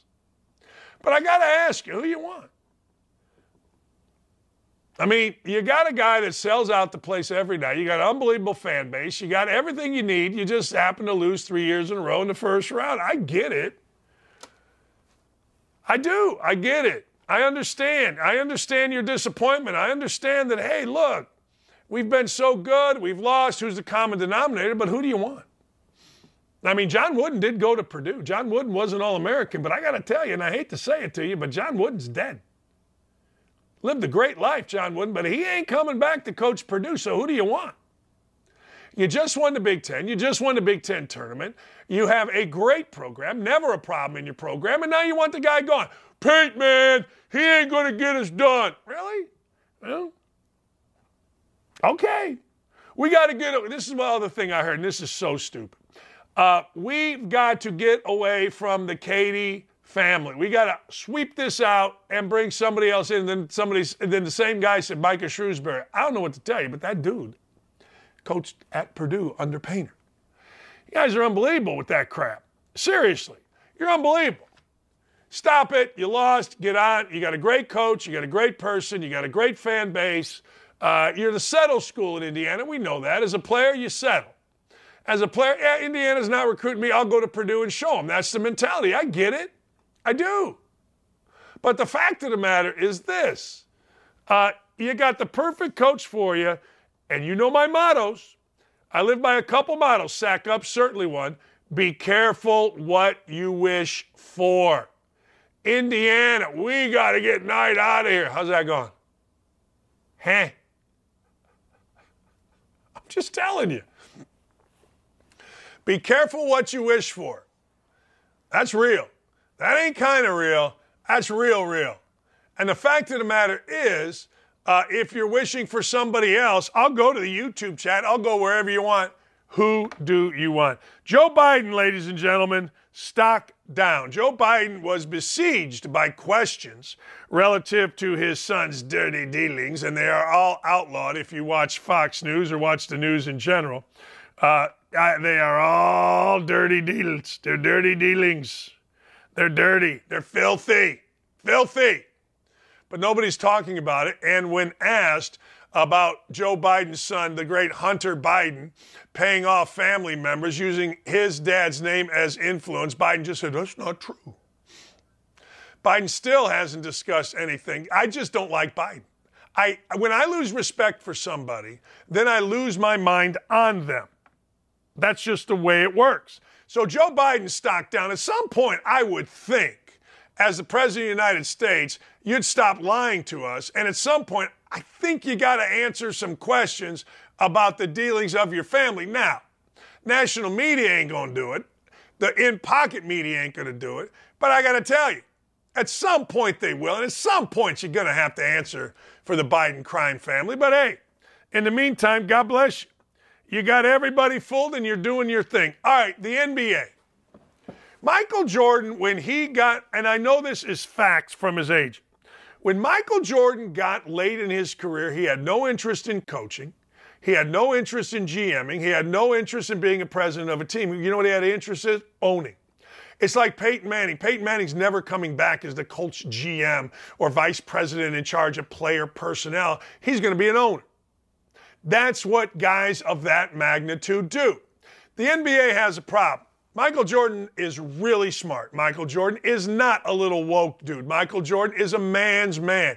And he's seeing what's happening with the NBA. So you know what he's doing? He's trying, allegedly, reportedly, to sell his interest in his team.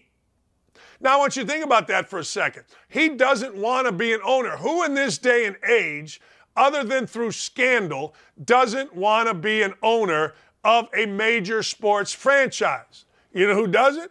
People that can see beyond their nose.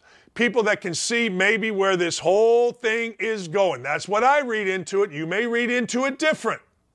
But I read into it, Michael Jordan is smarter than any of the people he's dealing with. Always has been, always will be. He doesn't have an woke agenda. He doesn't have a Republican. He doesn't have any agenda other than cold, hard cash, greenery. That's what he has. He has a cold, hard cash deal. That's it. Total, that's it. He's getting out ahead of the posse. Ratings are through are crap. Jordan knows what I've been telling you. The NBA has adopted the AAU mentality. You got guns. You got guys looking like idiots on the sideline. You got daddies, mommies, baby mama. You got the whole crap. And he knows it, and he is getting out. A little bit of breaking news. Fox Sports' John Fanta says that unless he has a change of mind, Ed Cooley will be the next head coach at Georgetown, which is cool. Ed Cooley's a great dude. Georgetown, a historic program. Ed Cooley, though, in the same league, jumps league and heads over to Georgetown, at least allegedly, unless he has a change of mind. Now, here's the deal with that. A few years ago, Matt Painter was absolutely taking the Missouri job. A guy in the meeting told me he left there taking the job. Had a change of heart, went back to Purdue. Purdue's been the better for it. Missouri is now figuring it out because, well, Dennis Gates is really good as a coach. So there you go. But that is kind of, sort of breaking news. Didn't work out for Patrick Ewing. I'm sad about that. I think Patrick Ewing is terrific. This guy, Ed Cooley, is an adult. He is an adult. He's a fun guy, compassionate guy, tough coach, but players love him, people love him. He is terrific. And he'll do a terrific job bringing Georgetown. Look, let's be honest. Of all the jobs you're going to take, Georgetown might be the best. I mean, how can you not? I mean, they lost 26 in a row. My God. You know, you don't want to follow the Beatles. You just don't. All right. Let's go. Who is our woke-a-dope clown, idiot, moron that we are going to make fun of right here? We got a woke-a-dope segment right here, ladies and gentlemen. I kid you not, a diesel generator charging one of Camilla's electric school buses she loves so much. Let me a minute about Camilla Harris. All right, we're all making fun of Camilla Harris. Camilla, I don't know. We're all making fun of her for her speech to her school, Howard. I did, but I got to say this about Camilla Harris. That's a tough speech.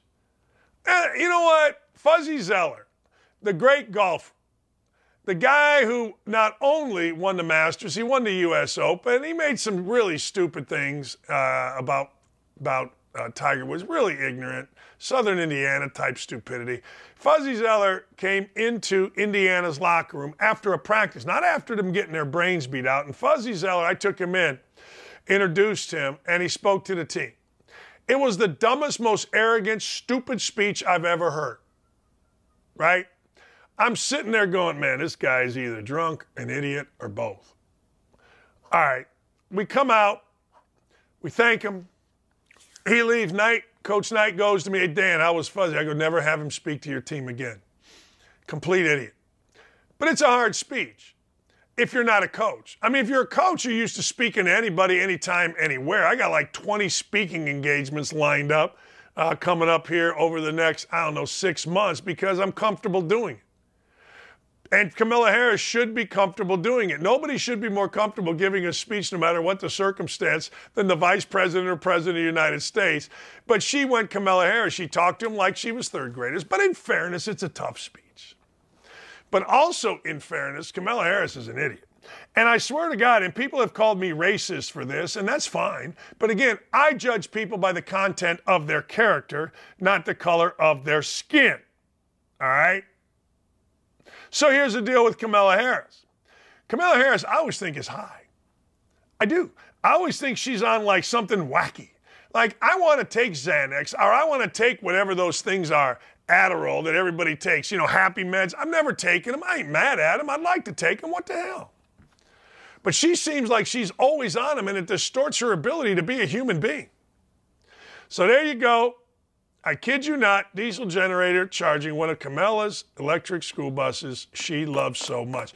This Juanita Broderick, she's the one that alleged got raped by Clinton. All right, mom lives on $100 a week, eats instant noodles for dinner so she can afford to buy her baby Louis Vuitton outfits. If I have to starve myself, I would. What are we doing? Like, why does a baby need a Louis Vuitton outfit? I'll never understand it. And you parents, by the way, you're starting to make me crazy. Yesterday, my wife and I, we go to Traders Point Church. I've been going to Catholic church here, and I really liked it. But my wife's home. She likes to go to that church, so I go. We go to Traders Point Church. And after Mass, I go into, or whatever you call it, service, I don't know. I go into the romper room, the daycare center. This church is great. By the way, I saw Carson Wentz there. What a good guy. Anyway, I go into this, and young parents are picking up their kids. So I walk through, I go to the bathroom, and I'm walking slow, listening to these freaking idiot parents. No! Treat your kid like an adult. Make his ass walk. I'm kidding. But I got to tell you, the way parents talk to their kids, I guess is what I did. I don't know. And I know I'm old grumpy white guy, and I know I'm yelling at clouds and all that stuff. But you guys are nuts with the kids thing. Your kid doesn't need Louis Vuitton. You know what he needs? What was my neighbor's name? Louis Bacallo. Yeah, get a Louis Bacallo. Louis and his family, I think they came from Brazil, live down the street. Get a Louis.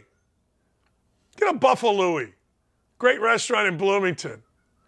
Get a Louis Carne Seca. Starve yourself then, lady. Starve yourself. The crap we worry about. It's unbelievable. The garbage we worry about. Man, oh man. Pete Thamel is reporting Hoyas and Providence coach are in positive conversation. Pete Thamel's interesting. He was always a friend of mine until I came here. Pete Thamel would always come on. We had a million beers one night, me, him, Urban. And there you go. Who would play young Dan Dockich in a movie? Moses? Moses? I'll take it.